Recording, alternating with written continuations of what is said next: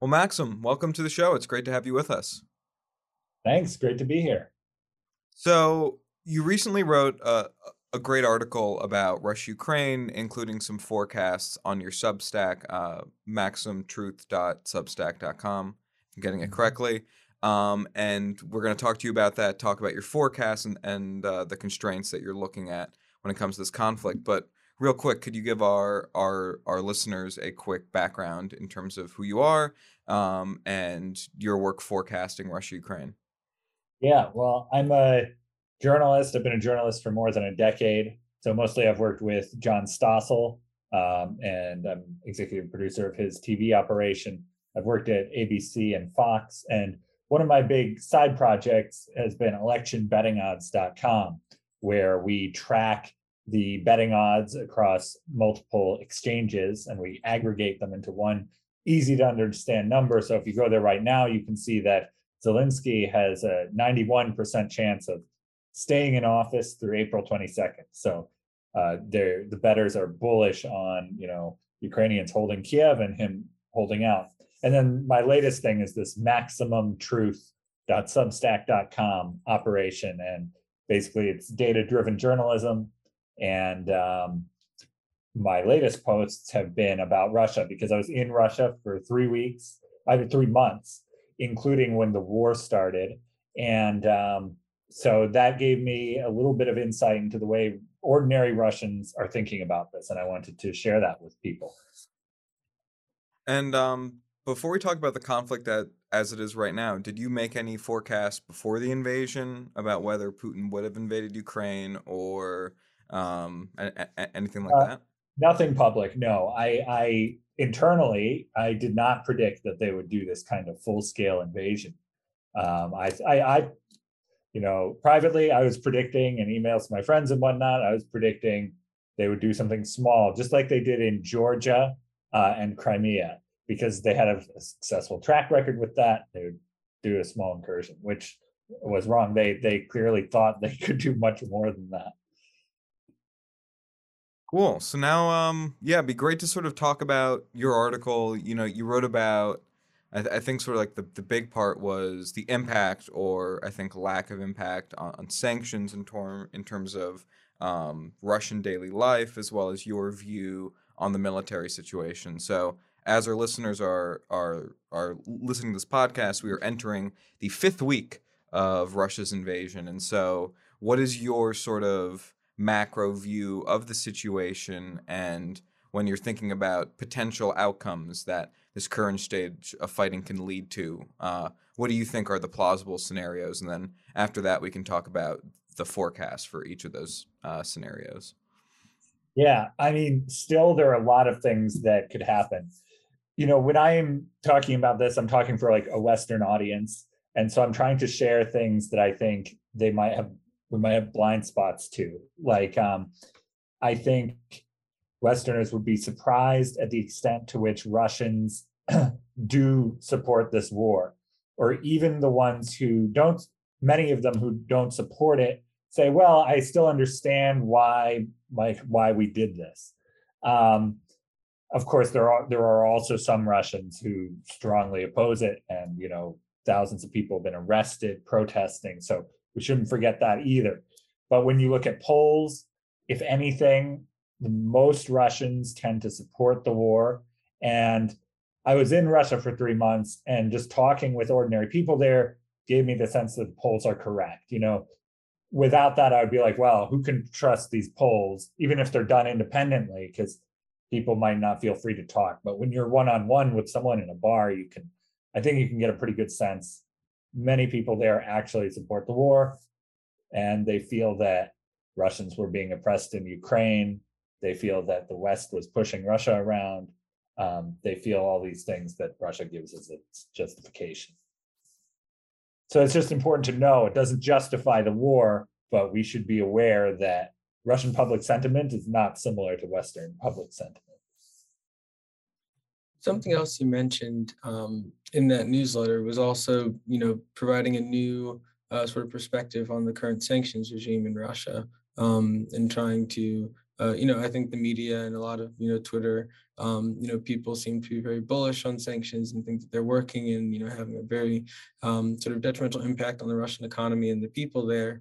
And what you were saying is that if you're looking at some of these metrics like the ruble to the dollar, or looking at how much GDP might decline relative to what you might see in some other countries, or even inflation, that some of these issues aren't as drastic as people are making them out to be. Could you speak a little bit about sort of your take on how these sanctions have progressed from the beginning of the conflict 5 weeks ago to today? Yeah, I mean, first off, I'll say I left Russia 1 week into the conflict on March 1st. And at that time, daily life was just almost totally normal. Like maybe some Western credit cards were being declined sometimes, but everyone's out on the streets, everyone's going to work. It was normal. Now, after that, Western companies started to pull out. McDonald's closed, IKEA closed, lots of Western places closed. And obviously you notice that, but still this isn't, when I talk with the people I met there and get updates from them, it doesn't end your life to have McDonald's and IKEA closed or the Apple store closed. So people are like, yeah, bit of an inconvenience, but life goes on. People are still going to, board games meetups. They're still going go-karting. They're still living life. They're still going to work. They're still living life pretty normally. Now, that's not to say sanctions have had no effect. I read articles saying their tank production has stopped because they're missing a part that they used to import. That's a real effect. But daily life goes on, and we should be aware of that. And ordinary Russians are not in hardship or struggling. It's just life. Something that we've also thought about sanctions is not only Russia's ability to evade the sanctions now, but even if hypothetically the U.S. manages to get China on its side to help to prevent Russia from skipping sanctions, which I think is unlikely to happen.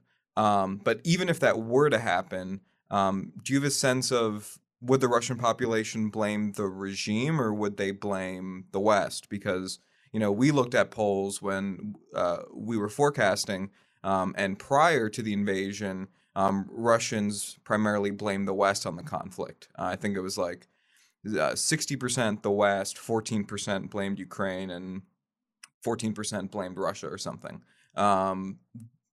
So even if sanctions sink in, do you think it'll have the effect that people are expecting it to have in terms of creating friction between the population and the regime?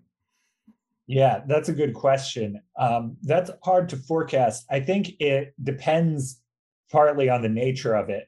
I mean, one thing, if you look at Russian media, they play up some of the more flashy sanctions that we have, whether it's like disinviting a Russian from a chess tournament or from the Paralympics, things like that. And those things, I think it's pretty obvious that most Russians are like just annoyed by it. It's like you're just sticking it to the Russian people, and they're not going to be thrilled by that. I'm sure they would blame the West. Most Russians would blame the West for stuff like that. On the other hand, if suddenly all their stores are empty of food or something, or some basic necessity, it gets a little less predictable, I would say. And obviously they would somewhat blame the West, but maybe their own government starts to look pretty incompetent too. So yeah, that's hard to say. One thing I will say, getting back to something Andrew said, like, yeah, we have estimates on what's going to happen to Russian GDP and inflation based on these sanctions. So it's JP Morgan did an internal report that a friend in finance sent me, and they project a 7% reduction in GDP this year in Russia, which is like bad. That doesn't happen in any kind of normal environment, but it's also not the end of the world. It's a 7% reduction. It's worse. It's a little bit worse than our Great Recession of 2008. But it's just not the end of the world. They also project 17% inflation. Again, like very bad, but still, you're not going to be starving in the street from 17% inflation. And just on that note, something that we've talked about in our newsletter is there's also like in terms of Russia defaulting on its debt is very unlikely to happen because they have very little debt, and the only way that they would default is if they chose to default, which would be more signaling rather than a indication of the economic conditions. And there was also some other analysis that Russia has traditionally stuck to a very strict Western monetary policy. And given their exclusion that they're having right now, they might actually be able to run a more expansionary monetary policy and actually counteract some of the negative impacts of sanctions. And so, it is like, you've talked about this, we've talked about, I think a lot of people view this conflict as time. And the real question is, can sanctions do enough damage fast enough? And I think the evidence that that's the case is not that strong right now. Would you agree with that? Yeah, I would. Yeah, based on all these numbers and just talking to people there, my sense is that it's not strong enough to force them to change course. Maybe it'll make them want to change course and to work out a deal. There's no doubt that it puts pressure on Russia towards a deal. It makes a deal more likely. That being said, it's not forcing them into a deal. So when we try to put probabilities on these things, we should keep that in mind. And also, I think something that's important when talking about sanctions before we move on is this idea of short-term versus long-term impact. How are you thinking about sort of the short-term implications of these sanctions on Russia's economic viability and the popular happiness in the country versus long-term? If these sanctions were to hold, maybe that's when we see some of the chinks in the armor of that Russian economy. Yeah. So the short-term stuff is kind of what I've been talking about. It's what we can observe right now and ask people in Russia about. And again, it doesn't seem that bad. Long-term, first of all, I look at the JP Morgan and other reports too, which are in line with that. And they also suggest it's going to be bad, but not world ending. And that seems right. And when you go into the very long run, like 2 years, 3 years, it probably gets even less bad because it just means that, okay, with this part that they need to make a tank for, they just build a factory for that and they become entirely self-reliant, which is less efficient, but they don't have to depend on other countries then. So that's what will happen in the very long run. Mm-hmm.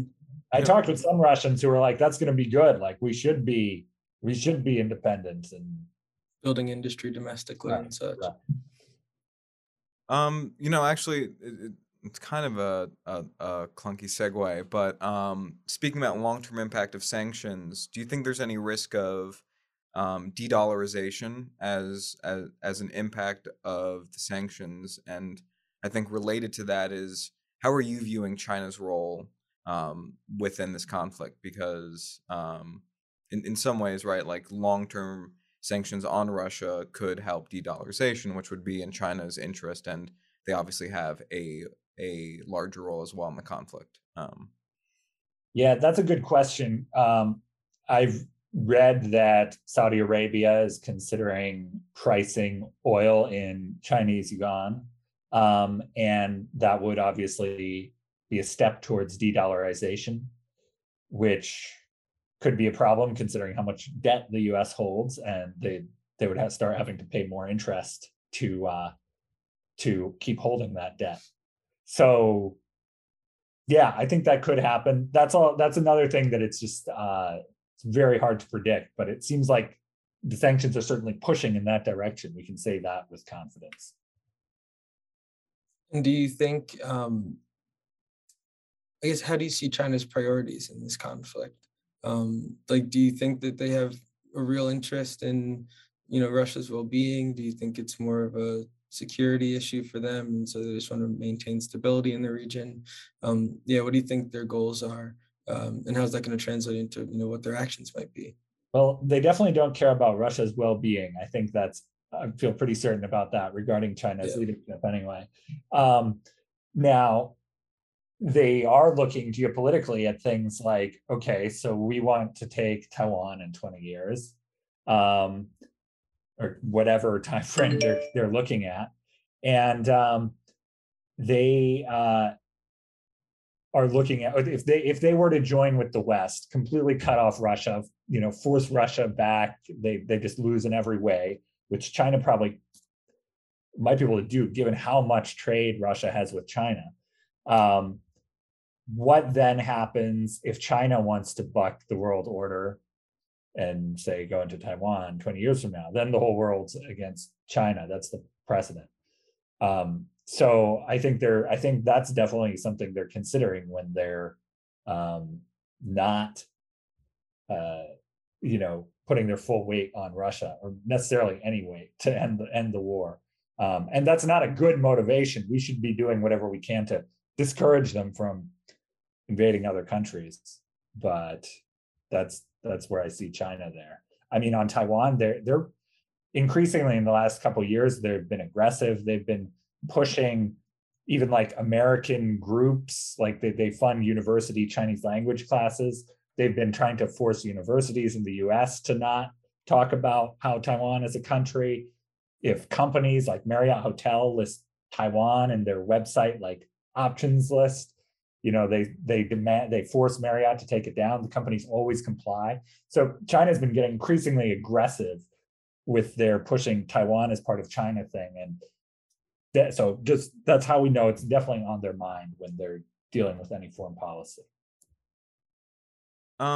Yeah, I think that's sort of how we've been viewing China's role throughout this. And I think one of the things that we've always touched on is, yeah, it's going to be very difficult to convince China to side on the liberal world order, which we claim that they are a threat to, to support us to take down a strategic ally. So I think actually from that, we'd like to talk about the forecast that you made in your article. As Global Gassing, we do forecasts too.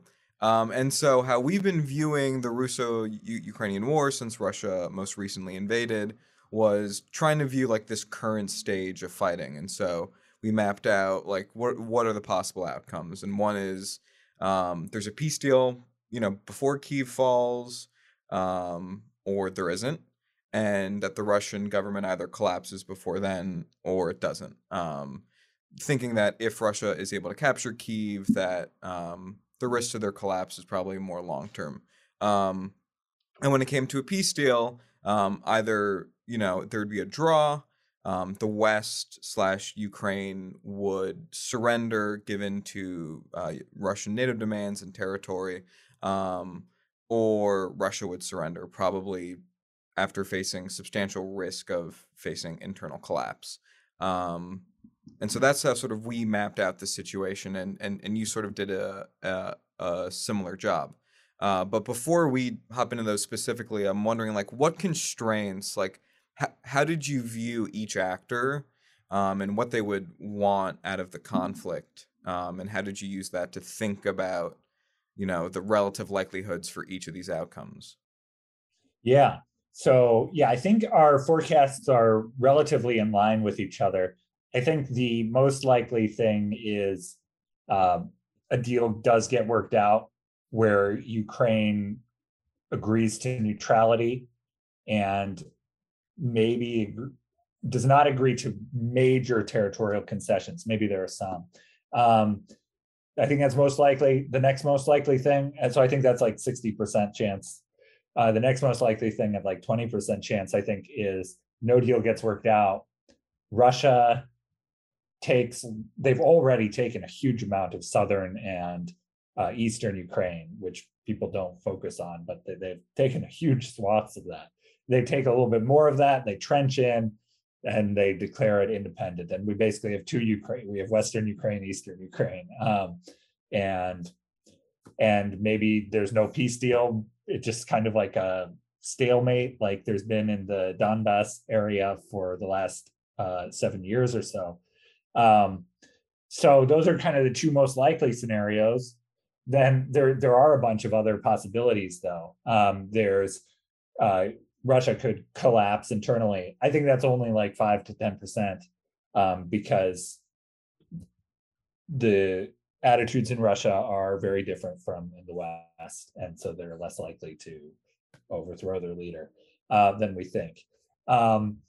They're also, the Ukrainians could shock everyone and start, with these supplies from the West, just start pushing the Russians back everywhere. They already are in Kiev a little bit, and in one other area. So it's possible, there's 5% chance, I would say, that the Ukrainians just start winning and pushing Russia back to Russia. On the other hand, I also give it a 5% chance now that Russia somehow gets their military together, or Ukrainian supply lines just collapse and Russia just pushes through the whole thing. They take Kiev, they just start running through. So again, those are extremely unlikely, but I think they are possible. So that's kind of my layout of the probabilities. Yeah, I'm happy to bet people on them if they want.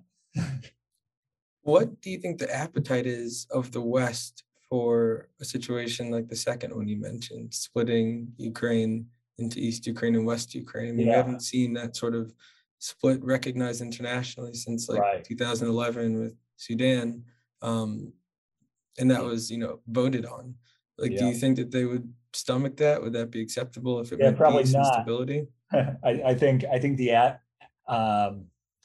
I think the support for that in the West is pretty much zero. But then it becomes a question of what are they going to do about if Russia is fully entrenched there.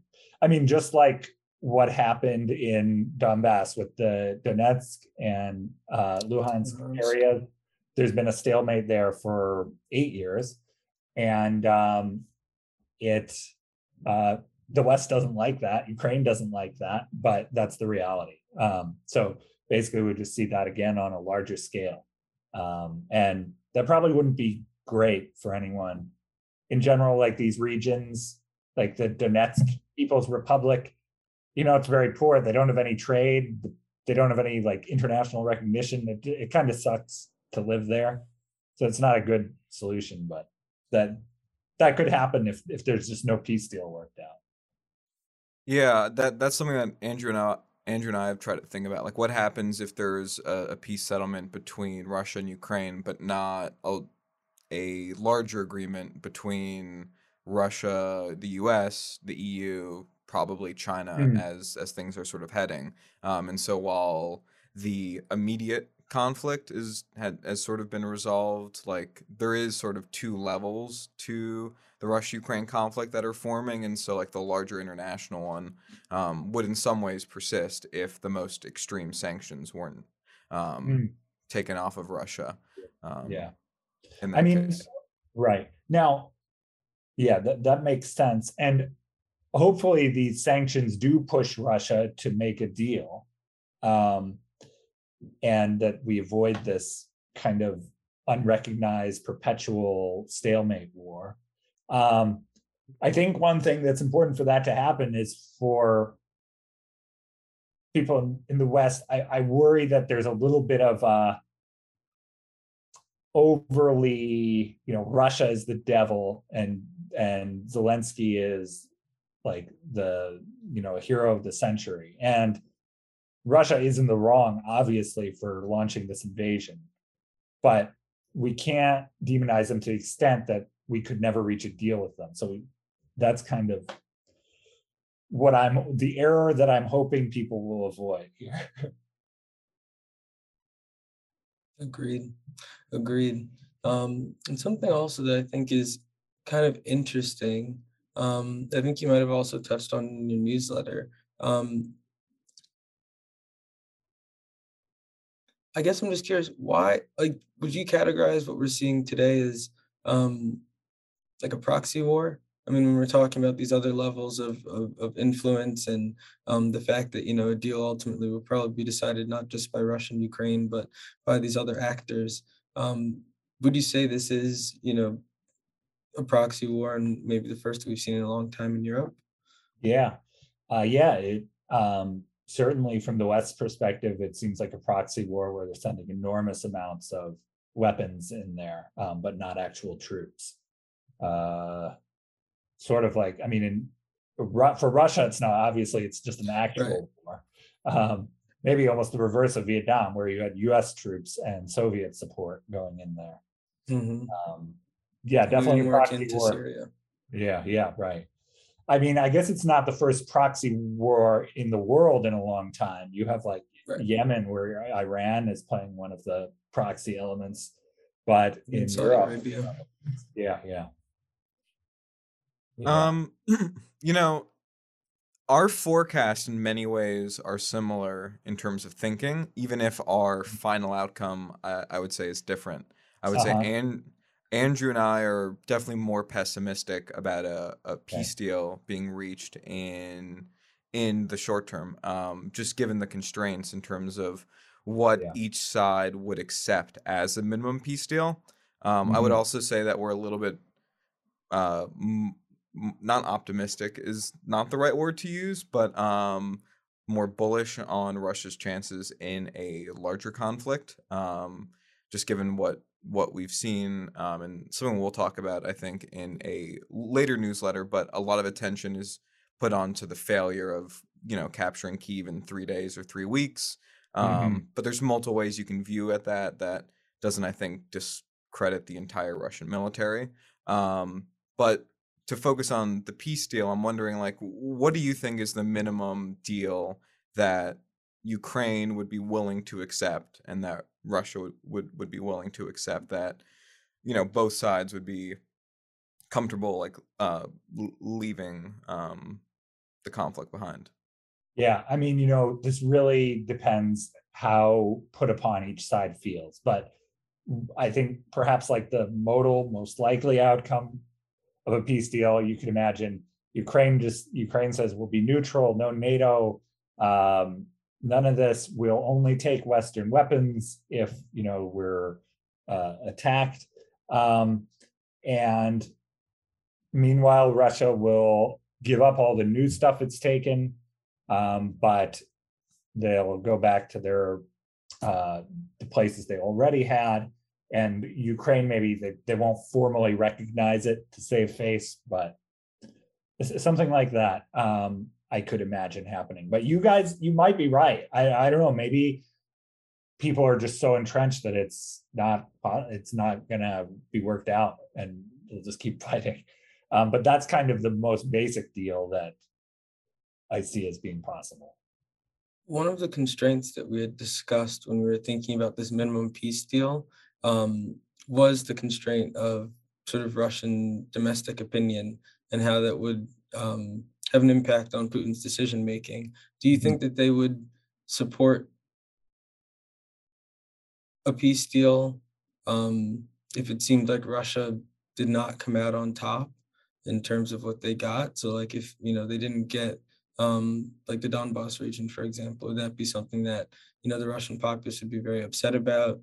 They seem to be maybe even more neutral to this whole thing. So are they just not really a factor when we're thinking about what Russia needs? Like how do you see the role of the Yeah. Russian populace? My sense definitely is that the Russian people will go along if Putin says something's a win and there's some way to justify it, like okay, they're not going to join NATO, and we're at least the places they already controlled of the Donbass, that they're staying there and they're staying in Right. Crimea, that he can call it a win, and most of the patriotic Russians will say, yeah, we won.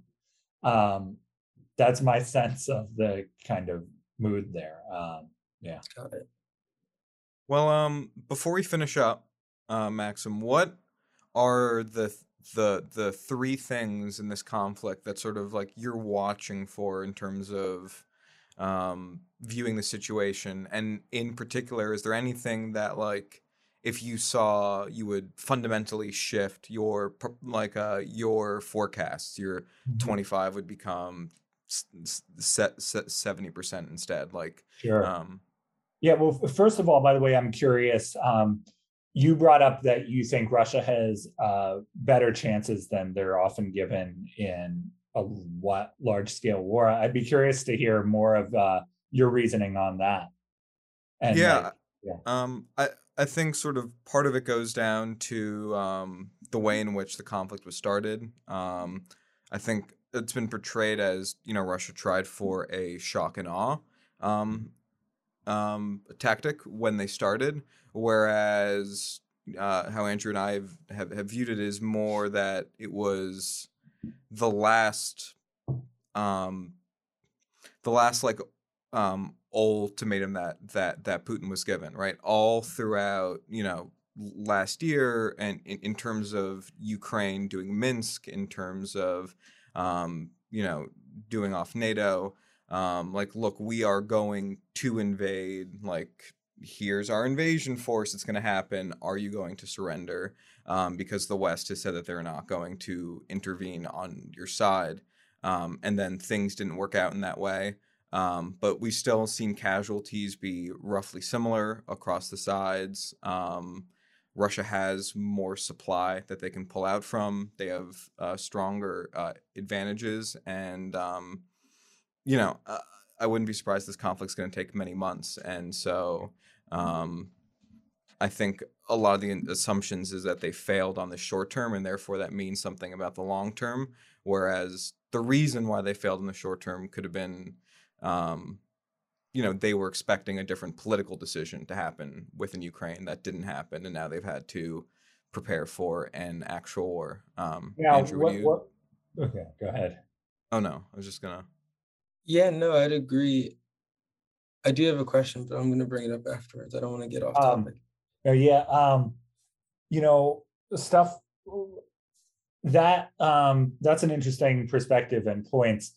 I wonder though, when I read stuff saying, they've already lost like 20% of their effective force, and like I know they have other soldiers in Russia, but maybe not trained soldiers. I saw they've already brought in their naval infantry from their North Sea fleet, which I don't know, I feel like if you're bringing in those guys, it's not a great sign for your like overall. It seems like you're dipping into the bottom of the barrel there, not in terms of the strength, but in terms of who you normally bring into like this kind of combat. Yeah, I mean, I would definitely say it's fair that we've been surprised, and a lot of people have been surprised at the effectiveness of the Ukrainian military, especially as it's, funded and getting intelligence from the U.S. and The NATO, rest which of the is, world. yeah, like, I don't know how valuable, like, having U.S. do your intel, and probably having the State Department do a lot of planning and war games with you to help out in terms of fighting capacity. But if you also think about like U.S. Going into Iraq in 2003, that took us a month for a country that's, 1/3 the size. We had a much greater military power differential, and it's a much more concentrated country as well. And that still took us a month. And so, Russia's still more powerful, but the difference is less. It's a much bigger country with a more dispersed population. Like Baghdad as a percentage of population is much bigger than Kyiv is, by contrast. Yeah. Well, Wars go on. well, to answer your question, by the way, about what I'm looking at. First of all, I'm looking at the Russian advances in the south and the east because they're still moving there. If we saw a situation where Ukraine started pushing them back there, the way that is sort of happening in Kiev right now, it seems to me like the Russians got to make a deal.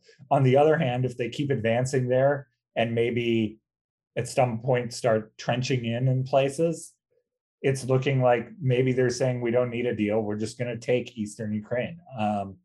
So I'm looking at the on the ground stuff there. Every day I refresh, the latest maps about where their troop lines are, and they are still advancing there. And until that stops or reverses, the kind of bloody deadlock scenario is still, unfortunately, has a good chance. I do have one question. I know we're about to wrap up, but you have this website, Election Betting Odds. Yeah. And I was wondering, how do you see the upcoming midterms, and generally speaking, just U.S. domestic politics playing a role in this conflict? If, as Clay said, it's going to go longer, a few months, it's going to bleed into that sort of heavy campaigning time. Do you think that then pressure will be on the U.S. then to be more resolute about its stance. Either do something very definitive, or then to step back, or how do you think that'll play out? Sort of this Russia-Ukraine situation. Question. It's difficult to say there because it kind of goes both ways. Like the administration might gain points in terms of popularity by taking a really hardline stance against the evil Russians, but they may also gain points by ending the oil sanctions and bringing gas prices down a little bit. Right. So, and we can see they're definitely aware of that, and you can see they're negotiating hard with even Iran and Venezuela because they're worried about where gas prices are going. Because other people won't pick up our phone calls. Yeah, that's true too. So that's hard to say. I mean, what we can say, looking at the betting odds, is that the Republicans have a pretty good shot. Although it doesn't seem to have changed much during the war. Basically, Republicans have an 84% chance of retaking the House. They've got a 75% chance of retaking the Senate, but both of those are basically unchanged during the war. So, yeah. Interesting. Maybe all the bettors are on the Russia-Ukraine markets and they just forgot about the election. Yeah. Well, Maxim, this has been great.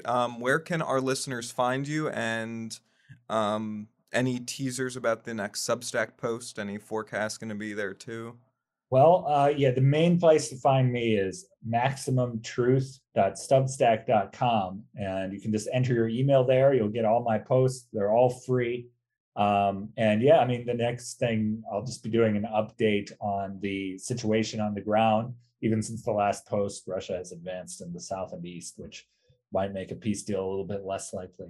And I also have more data beyond JP Morgan. I have many estimates from major banks about where Russia's GDP is going. And there maybe the average is a little higher than JP Morgan at like 9% or something, but it's in the ballpark. And so we'll be adding some more data on that.